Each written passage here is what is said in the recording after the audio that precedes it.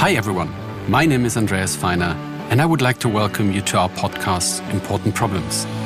Together with my wonderful guests, we will address urgent problems such as sustainability, nature and mental health, and how we can tackle them. Our aim is to show you that everyone can solve important problems.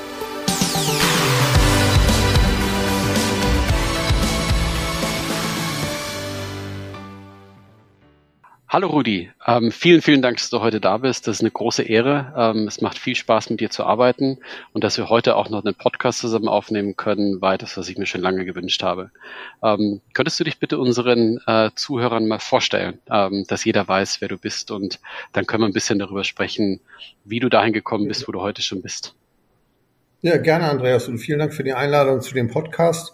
Ich denke, wir haben hier mit Dataland oder der allgemeinen Frage des Bezugs von Nachhaltigkeitsdaten ein sehr wichtiges Thema für die Nutzer von Daten, die Ersteller von Daten, aber eben auch für alle Leute, die daran interessiert sind, Nachhaltigkeit im realen Leben voranzubringen. Kurz zu mir. Ich bin seit 25 Jahren jetzt im Verband tätig. Der Verband ist quasi eine Anwaltskanzlei mit angeschlossener Lobbyabteilung, der sich darum kümmert, dass unsere 116 Mitglieder, alles Fondsgesellschaften und Asset Manager, ihr Geschäft bestmöglich ausüben können und dadurch durch Regulierung nicht beschränkt sind. Ursprünglich bin ich ein ausgebildeter Jurist. Das kann man auch als Fehler sehen.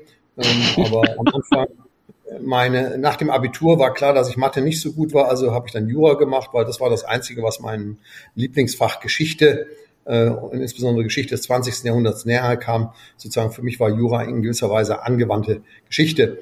Ich bin dann allerdings nicht, wie ursprünglich geplant, beim Auswärtigen Amt und bei den Teams von Annalena Baerbock gelandet, sondern dann doch nach einem kurzen auch Studium in Amerika dann doch von der Macht des Geldes gefangen worden und bin dann eben in der Finanzmarktbranche geendet und war sogar 5 Jahre von 93 bis 98 bei den bösen Ratingagenturen. Muss aber sagen, das Analysegeschäft hat mir bei Moody's Investor Service sehr, sehr viel Spaß gemacht. Aber dort fehlten ein bisschen die Möglichkeiten, politisch gestalterisch tätig zu werden, also das, was ich ja ursprünglich machen wollte. Und deshalb war dann der Verband eine gute Alternative, die mich auch bis heute gefangen hält. Und ich finde es nach wie vor spannend, im Prinzip fast jeden Tag neue Themen zu haben. So wie wir mit Dataland auch ein neues Thema seit, ich sag mal, einem guten Jahr haben letztendlich. Klasse. Und welche Funktion führst du aus im BVI? Welche Aufgabenbereiche hast du? Ich bin im BVI jetzt seit 20 Jahren Geschäftsführer. Wir sind 2 Geschäftsführer. Ich kümmere mich im Wesentlichen um Marktinfrastrukturfragen. Das ist dann alles vom Handel von Wertpapieren über deren Abwicklung und eben auch Fragen von Daten. Da kommen wir da zusammen, weil wir uns mit Marktdaten im weitesten Sinne beschäftigen und deren Bezug durch unsere Mitglieder. Und da sind eben jetzt der neueste sozusagen Hotspot, sind eben die Nachhaltigkeitsdaten seit ein paar Jahren, deren Markt ja nahezu explodiert. Du hast von 116 Mitgliedern gesprochen im BVI. Ist das dann der gesamte Markt in Deutschland oder ist da noch was offen? Also anzahlmäßig ist da sicher noch was offen, weil es gibt jede Menge noch kleinere Vermögensverwalter, die im Kleinanlegerbereich oft tätig sind. Die sind jetzt bei uns nicht vertreten und es gibt natürlich eine Vielzahl ausländischer Adressen, die direkt im Markt aktiv sind, ohne im Verband anzugehören.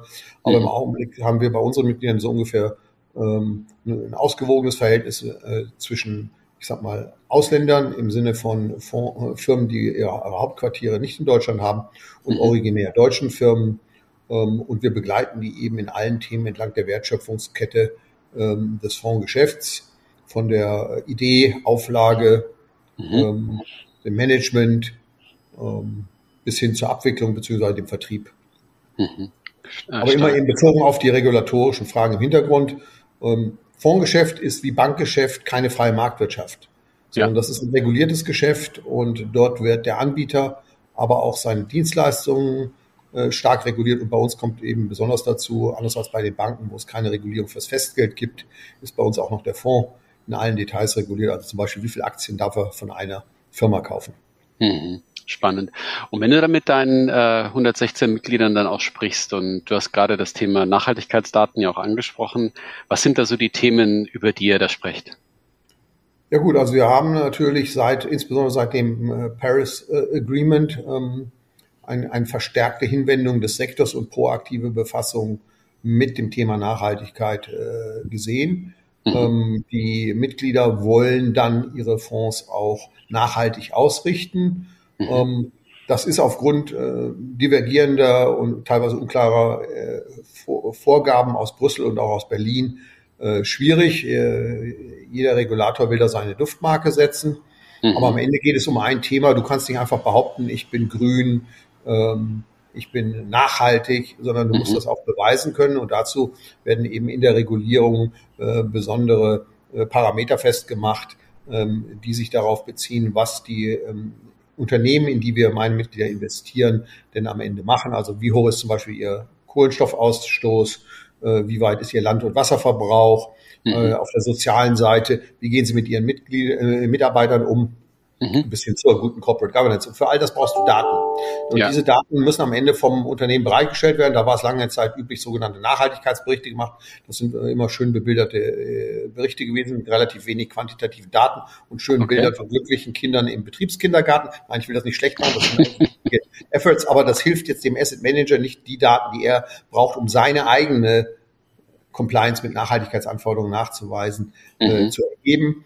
Diese Daten werden dann systematisch von ESG-Datenanbietern oder ESG-Ratingagenturen, die versehen es dann noch mit einem Label, erfasst. Das ist ein mühseliger, oft manueller Prozess. Und deshalb sind die Daten auch mit einer gewissen Berechtigung auch nicht ganz billig. Aber wir haben auch gesehen in den letzten 10 Jahren, dass viele dieser Anbieter, das waren oft Nischenanbieter, dann von großen Datenkraken, die es schon gibt im Finanzmarkt, aufgekauft wurden. Und jetzt nahezu diese kleineren und mittleren Anbieter gar nicht mehr existieren. Und diese großen Datenkraken, mit denen wir bereits seit langen Jahren zu tun haben, wenden dann eben ihre Preismodelle und auch ihre Lizenzmodelle ein. Und da, um das Thema nicht zu überstrapazieren, sind wir eben oft mit sehr hohen Preisen und auch hohen Preiserhöhungen konfrontiert. Das sehen wir jetzt auch verstärkt im Nachhaltigkeitsbereich. Und wir sind eben auch mit Lizenzbedingungen konfrontiert, die eben eine freie Nutzung der Daten einschränken. Beispiel, wenn ich die Daten zu einem Wert verdichten will, meinetwegen aus Preisen eine Wertentwicklung berechnen will, dann kann es schon mal sein, dass das als abgeleitete Daten eine besondere Lizenz braucht, dass ich quasi in der Basis nur mir die Dinge ansehen kann. Was sicher schlimmer und schwieriger ist, ein Großteil unserer Anlegerschaft sind nicht nur Kleinanleger, sondern eben auch sogenannte institutionelle Anleger, also Versicherungen, Pensionskassen, die selbst Nachhaltigkeitsanforderungen unterliegen und deshalb von uns klar wissen müssen, dass unsere Fonds auch dann nachhaltig sind, wenn sie in diese investieren. Wenn ich denen Daten weiterleiten will, geht das nicht, sondern dann brauche ich wieder eine sogenannte Reporting License, die auch wieder teuer ist. Und so, wenn ich am Ende irgendwas nicht richtig gemacht habe, dann gibt es eben auch Audit-Prozesse. Das heißt also, der Anbieter kommt dann ins Haus und will eben prüfen, ob ich die Daten richtig verwendet habe. Das ist ja auch alles schön und gut und auch im Grundsatz angemessen. Aber dann kommen die eben mit Fristen für Audits, die länger sind als die gesetzlichen Verjährungsfristen oder die sich auf Zeiträume beziehen, die in der Vergangenheit zurückliegen. Also die kommen meinetwegen jetzt rein, um dann von 2010 bis 2015 zu auditieren. Das ist selbst bei 10-jährigen Aufbewahrungsfristen vielleicht nicht immer so einfach möglich. Also von daher gibt es eine Vielzahl von Themen, die wir geregelt haben müssten, um einen, ich sag mal, verträglichen Datenmarkt zu schaffen. Das war bisher in Diskussion mit diesen Anbietern üblicherweise nicht möglich. Und deshalb waren wir sehr erfreut, als du auf uns zukamst mit der Initiative auch für Dataland, weil wir uns da eben erhoffen, dass wir dort eine partnerschaftliche Struktur aufbauen können. Ja, vielen Dank. Und du hast ja auch gesagt, vielleicht das einfach nochmal ein bisschen auch auseinander zu klabüstern für die Hörer, die nicht ganz so tief in dem Thema auch drin sind. Du sagtest, viele der kleineren Nachhaltigkeitsratingagenturen wurden aufgekauft. Das führt ja wahrscheinlich dann dazu, dass diejenigen, die jetzt noch am Markt auch vorhanden sind, die können ja eigentlich fast die Preise setzen, wie sie wollen, weil es gibt ja fast keine Konkurrenz mehr. Ist das richtig? Das ist in gewisser Weise richtig, nicht so sehr, weil es nicht mehr so viele gibt. Also es gibt wahrscheinlich auch noch jede Menge Nischenanbieter, aber de facto geht es jetzt auch darum, um das in der Praxis anwenden zu können, um die Abdeckung. Und nur die großen Häuser haben eine relativ gute Abdeckung bei den zumindest großen börsennotierten Unternehmen, sodass wir auch tatsächlich arbeiten können und das anwenden können.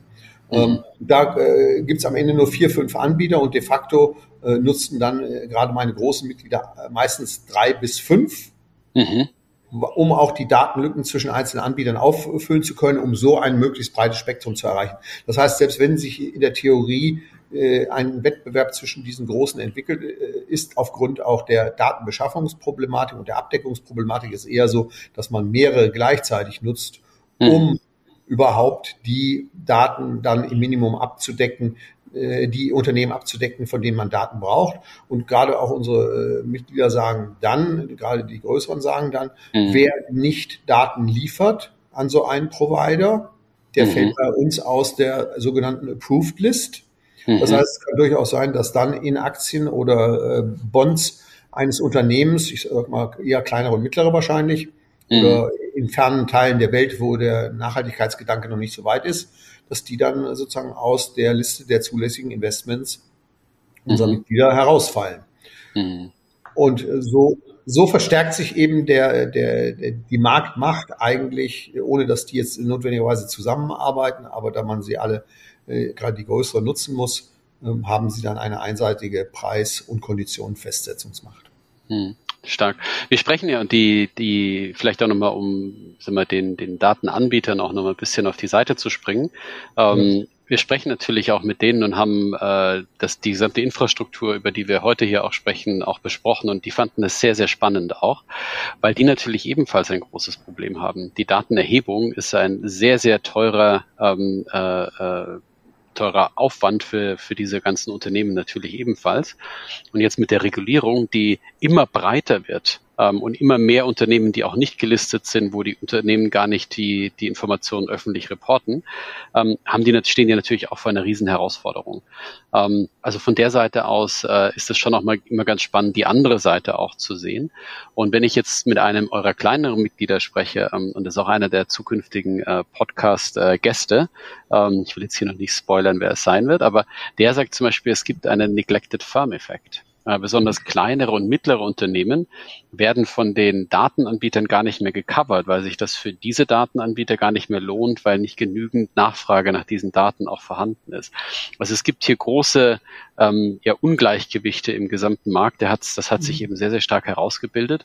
Insofern einfach nochmal so ein bisschen als Zusatz zu dem, was du auch gesagt hast.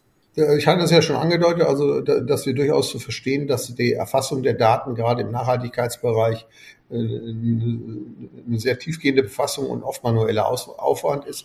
Auch die Thematik, dass die kleineren und mittleren eher abgehängt werden, haben wir schon seit längerem. Wir haben schon bereits 2017 in einem anderen Kontext des Europäischen Wertpapierhandelsgesetzes mit der Börse zusammen hier in Deutschland einen Leitfaden gemacht für insbesondere kleine und mittlere Unternehmen, die nicht in einem Index sind. Weil da war schon abzusehen, dass die allgemein von Wertpapier-Research, also letztendlich der Erarbeitung von Finanzanalysen zum Zwecke einer Kauf- oder Verkaufsempfehlung, schon nicht mehr erfasst wurden. Und das kann natürlich dann genauso sich im Nachhaltigkeitsbereich fortsetzen. Deshalb wird es ganz wichtig sein, diese Unternehmen anzusprechen und vor allem denen die Möglichkeit zu geben, es mit vertretbaren Aufwand zu betreiben. Wir hatten zum Beispiel in den deutschen Finanzverbänden vor 10 Tagen eine Sitzung in Berlin. Ja. Und kam sehr stark raus, dass der deutsche Mittelstand im Grunde die Daten auch zum Teil gar nicht selbst erfassen würde, weil Kern der Erstellung des Jahresberichts und der Mitteilung ans Finanzamt ist bei ihm der Steuerberater. Und der Steuerberater sammelt alle Belege. Also Beispiel, wenn ich feststellen will, wie viel Wasserverbrauch ich habe als Mittelständler, dann habe ich zwar natürlich eine Wasserrechnung irgendwo liegen und auch eine Abwasserrechnung, aber die liegt im Zweifel beim Steuerberater. Das heißt, also wir müssen unter Umständen ganz neue Wege denken, gerade wenn wir in diesem Bereich echt des kleineren Mittelstandes ultimativ kommen werden. Das ist natürlich erst in ein paar Jahren der Fall, wie wir diese erreichen können. Und das ist jetzt vielleicht für meine Mitglieder nicht ganz so ein großes Problem, weil wir in Firmen eben investieren, die Aktien begeben oder selbst wenn sie nicht gelistet sind, aber Aktien begeben oder größere Kredite aufnehmen, größere Rentpapiere begeben. Aber stell dir die Banken vor, die ja auch an den Bäckermeister an der Ecke Kredit vergeben und die auch Nachhaltigkeitsanforderungen unterliegen und die sich ja jetzt noch nicht, jetzt konzentriert sich das noch auf die gelisteten Unternehmen, aber die in ein paar Jahren auch sicher, zwar nicht in der Tiefe, aber auch dann Daten vom Bäckermeister an der Ecke erfassen müssen,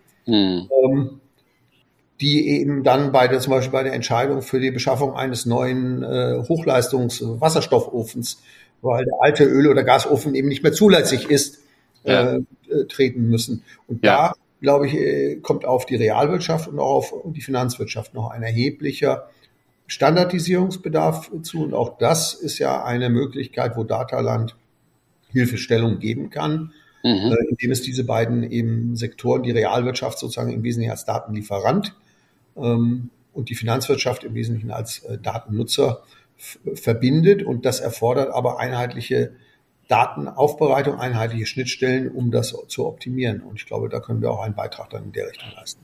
Klasse. Vielleicht nochmal, in einer eurer Mitgliedsunternehmen hat sich ja auch besonders für kleinere Fondsmanager etwas überlegt. Möchtest du da kurz drüber sprechen? Ja, wir haben ein Mitgliedsunternehmen aus dem norddeutschen Raum, die im Schwerpunkt eine Plattform anbieten, auf der sich kleinere und mittlere Vermögensverwalter mit ihren speziellen Fondsprodukten ansiedeln können. Das heißt, mein Mitglied übernimmt dann die ganze Auflage des Fonds, die Regulatorik, Risikomanagement und Ähnliches. Und der kleinere oder mittlere große Asset Manager kann sich auf die Auswahl der Unternehmen, in die er investieren möchte, konzentrieren. Und eben auch soweit eine nachhaltig orientierte Strategie fährt, eben auch diese dann umsetzen. Das Problem, haben wir ja gerade beleuchtet, ist, dass oft von diesen Unternehmen keine ausreichenden Daten vorliegen. Deshalb haben sich einige Vermögensverwalter in dessen Umfeld unseres Mitgliedes bereit erklärt, sozusagen individuell Daten zu erfassen, zu liefern, um weiter in diesem Fonds zu bleiben. Und dann war eben die Idee von diesem Mitglied geboren, im Prinzip ähnlich wie Dataland, für gerade die Asset Manager, die bei Ihnen angeschlossen sind, einen Service anzubieten, wo eben diese Daten gesammelt werden und man auf einer Give-and-Take-Basis, also wenn ich mit Unternehmen spreche und die Daten einliefere, dann darf ich auch die Daten von anderen Unternehmen sehen, die eingeliefert haben. Das war deren Idee und die hatten allerdings noch keinerlei Vorstellungen, wie die Technologieplattform dafür aussehen müsste und könnte. Und da warst du ja gerade so weit, auch als wir zusammenkamen. Und da hat sich das eigentlich gut angeboten, euch zusammenzubringen. Und ich hoffe auch, dass die dann diesen speziellen Fokus auf die kleineren und mittleren, vorwiegend noch börsennotierten Unternehmen eben hier einbringen können. Und dass man auch diese Umsetzungsidee sozusagen in Dataland nutzen und verwirklichen kann. Ja, da sind die Kollegen von Dataland ja mittlerweile schon dran, auch dieses Datenmodell dann auch zu übernehmen. Wir werden jetzt den Namen nicht verraten, von wem das jetzt ist. Das müssen die Kollegen dann selber tun im Endeffekt. Und mit der Gründung von Dataland jetzt sind die natürlich auch schon viel freier und arbeiten auch mit deinen Kollegen oder mit deinen Mitgliedern genau dieses Datenrahmenwerk im Endeffekt auch zu implementieren. Und das ist ja das Schöne dann hier an dem Dataland. Zum einen kann man die Regulation abbilden, wie CSRD, Taxonomy, SFDR und andere, die eben wichtig sind von der regulatorischen Seite her. Es ist aber wie ein Datenlego auch, so dass man eigene Datenmodelle auch bauen kann. Das eine ist das mit dem WWF, das Pathways to Paris, und das andere ist eben das Mitglied von eurer Seite, die eben für einen ganz speziellen Use Case dann ein eigenes Datenmodell auch gebaut haben, das dann die Bedürfnisse der kleineren Firmen halt auch abbildet. Insofern ist es ein flexibles System. Ja, ich glaube, wir müssen halt am Ende darauf achten, dass wir, und das war auch die Diskussion mit den Finanzverbänden in Berlin, wo es ja auch zum Beispiel zwischen den Banken verschiedene Fragebögen gibt, wie Kreditgewährung in den verschiedenen Systemen des deutschen Trennbankensystems laufen soll. Und ich denke, wir müssen ein bisschen aufpassen, dass wir am Ende die Realwirtschaft nicht überfordern. Ne? Ja. Also von daher denke ich, ist Dataland dann auch gefordert, bei aller Flexibilität, um individuellen Nutzerbedürfnissen nachzugeben, doch immer darauf zu dringen, dass die Datenelemente, die eingesammelt werden, alle miteinander vergleichbar und überall nutzbar sind. Das werdet ihr intern sicher feststellen und sicherstellen können. Aber eben auch, dass wir einen gewissen Standardisierungsdialog gerade auch in Richtung der Nachfrager führen, um hier nicht die Datenanforderungen überborden zu lassen. Denn am Ende werden wir eine sozusagen abflachende Effizienzkurve haben. Ja. Ich sag mal, 50, 60, 80 Datenpunkte, ich will mich jetzt nicht festlegen, sind noch effizient und ermöglichen wahrscheinlich auch eine 80 bis 90-prozentige Erfassung der Problemlage und korrekte Beschreibung. Ja. Jedes weitere Datenelement führt nur zu einem Incremental-Vorteil und wird sich am Ende ab einer gewissen Anzahl auch in einfachen Datenverweigerung manifestieren, weil es einfach zu hoch vom Aufwand wird. Und damit denke ich, da müssen wir aufpassen, dass wir da eben im engen Dialog zwischen allen Beteiligten das System so austarieren, dass alle ihre Vorteile haben. Ja, da gebe ich dir recht. Und da ist natürlich das Problem eigentlich auch schon von der Regulierung her gegeben. Ne? Wenn ich mir die CSRD anschaue, das sind über 1000 Datenelemente, die in diesem Riesenteil da auch drin sind. Ich glaube, die Zukunft wird sich zeigen, und da wage ich jetzt einfach mal eine Prognose, eine persönliche Prognose, dass die Unternehmen sich mehr und mehr auf die regulatorisch mandatierten Datenpunkte fokussieren werden, weil einfach, wie du sagst, die ist wahrscheinlich sogar ein negativer Grenznutzen von jedem weiteren Datenpunkt auch. Wenn du die Taxonomie anschaust, wie detailliert das teilweise ist, da geht es in, keine Ahnung, welches Waschbecken hast du eingebaut und welcher Wasserhahn ist da drin und so weiter. Also viel detaillierter kannst du ja eh nicht mehr werden. Und ich glaube, es geht eher nochmal in die andere Richtung, wie kann ich das Ganze auf ein vernünftiges Level aggregieren, beziehungsweise die Datenerfassung relativ automatisiert machen. Und da ist das, was du natürlich sagst, wenn du aus Rechnungen was rauslesen kannst. Das kann man natürlich sehr, sehr gut automatisieren. Und da wiederum hoffen wir natürlich, dass viele Anbieter von außen kommen, die dann wiederum eine Schnittstelle mit dem Dataland auch haben, wobei Unternehmen unterstützt werden. Und einen haben wir ja auch besprochen, neulich bei dem Event in Berlin. Das fanden wir sehr, sehr, sehr, sehr spannend eigentlich. Über die Rechtsanwälte, die eben diese ganzen Bilanzen auch zu machen, mal drüber nachzudenken. Ja, ich glaube, was ganz wichtig ist, das haben wir ja auch in Berlin kurz angerissen, ist, dass die EU jetzt in Anführungszeichen nicht in die falsche Richtung abdriftet. Also sie müsste sich tatsächlich auf eher einen Kranz an Kerndaten, sage ich mal, wirklich wichtigen konzentrieren. Was sehr schlimm ist, dass im Augenblick eine Diskussion ja eher stattfindet, dass die Realwirtschaft selbstständig auf Unternehmensebene entscheiden können soll, welche von diesen Daten denn materiell sind und welche nicht. Weil das führt dann nicht zu einer Verweichlichung und Verwischung, aber es macht für uns als Datennutzer es unheimlich schwer, weil wenn ich, sage ich mal, 12 definierte Datenpunkte haben muss für meine eigene Compliance und meinen eigenen Anspruch, dann nutzt es mir nichts, wenn ein Unternehmen sagt, 3 von diesen Datenpunkten sind für sein Geschäft nicht wesentlich und deshalb liefere ich die nicht mehr, weil dann kriege ich nie mehr einen einheitlichen Datensatz über meine 110 Investments und das wäre ganz fatal. Also von daher müssen wir daran arbeiten, dass entweder dann auch die Finanzbranche nur die Elemente so abbilden und analysieren muss, wie sie vom Unternehmen als wesentlich beachtet werden.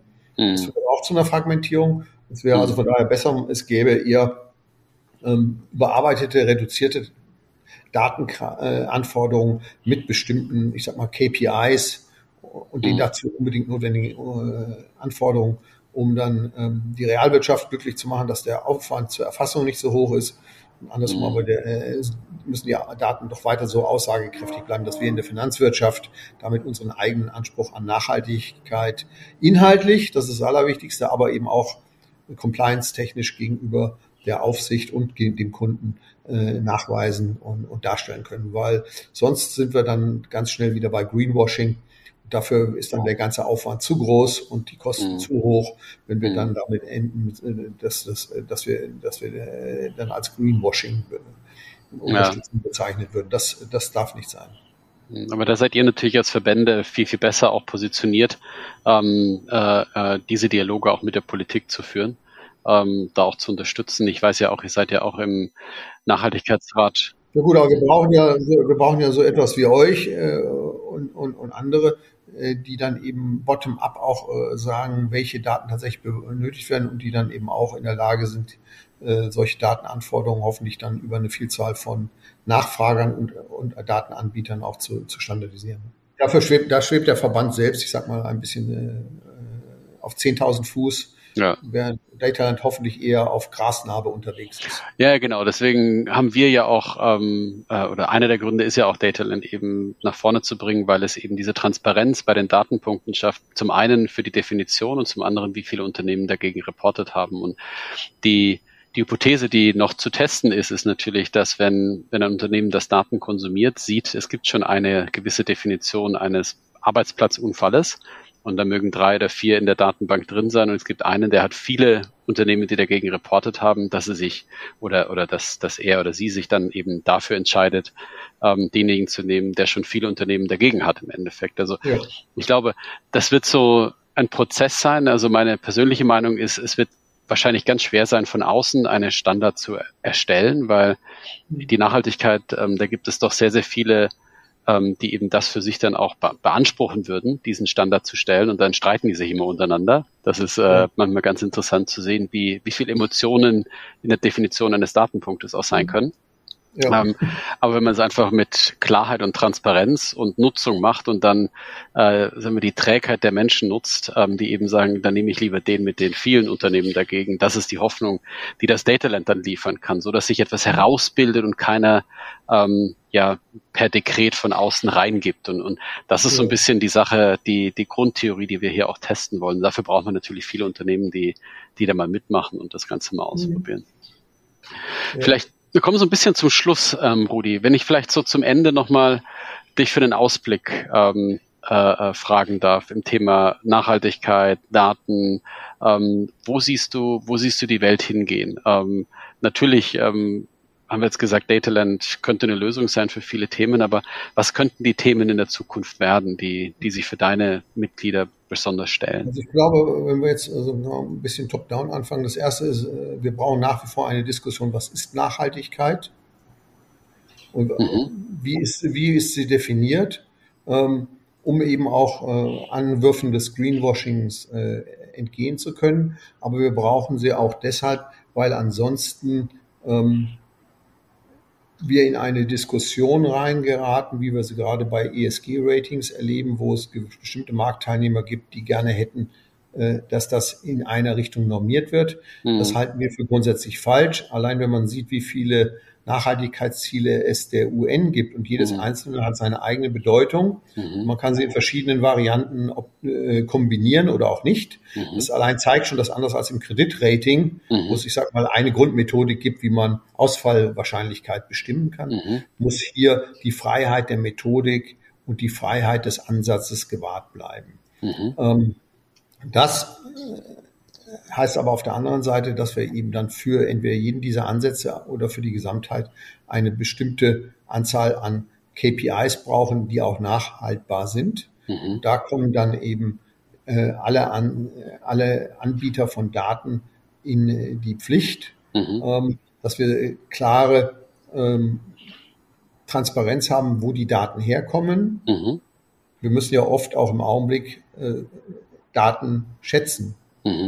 Oder extrapolieren, weil eben nicht genug da sind. Ne? Und dann ist schon die Frage, ist der vom dritten deutschen Chemieunternehmen der Datenkranz jetzt aus den 2 anderen ermittelt worden oder hat man das dann mit einem russischen, einem südafrikanischen Chemieunternehmen verglichen, nicht? Weil kein anderer was geliefert hat, jetzt in einem sehr abstrakten Beispiel.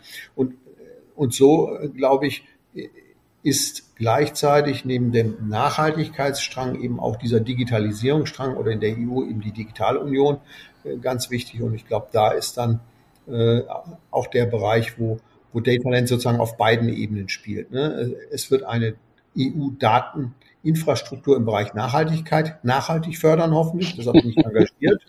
Und gleichzeitig können wir die Erreichung des großen Ziels, einen Übergang zu einer zunächst mal kohlendioxidarmen oder Wirtschaft und Gesellschaft dann hoffentlich doch noch in angemessener Zeit erreichen.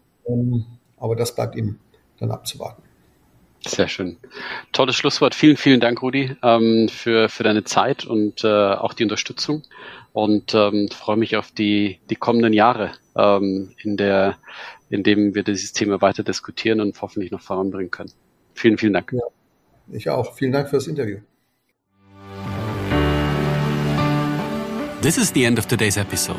But stay tuned. Many more interesting topics are yet to come. And don't forget to hit the follow button to never miss a new and exciting episode of our podcast, Important Problems.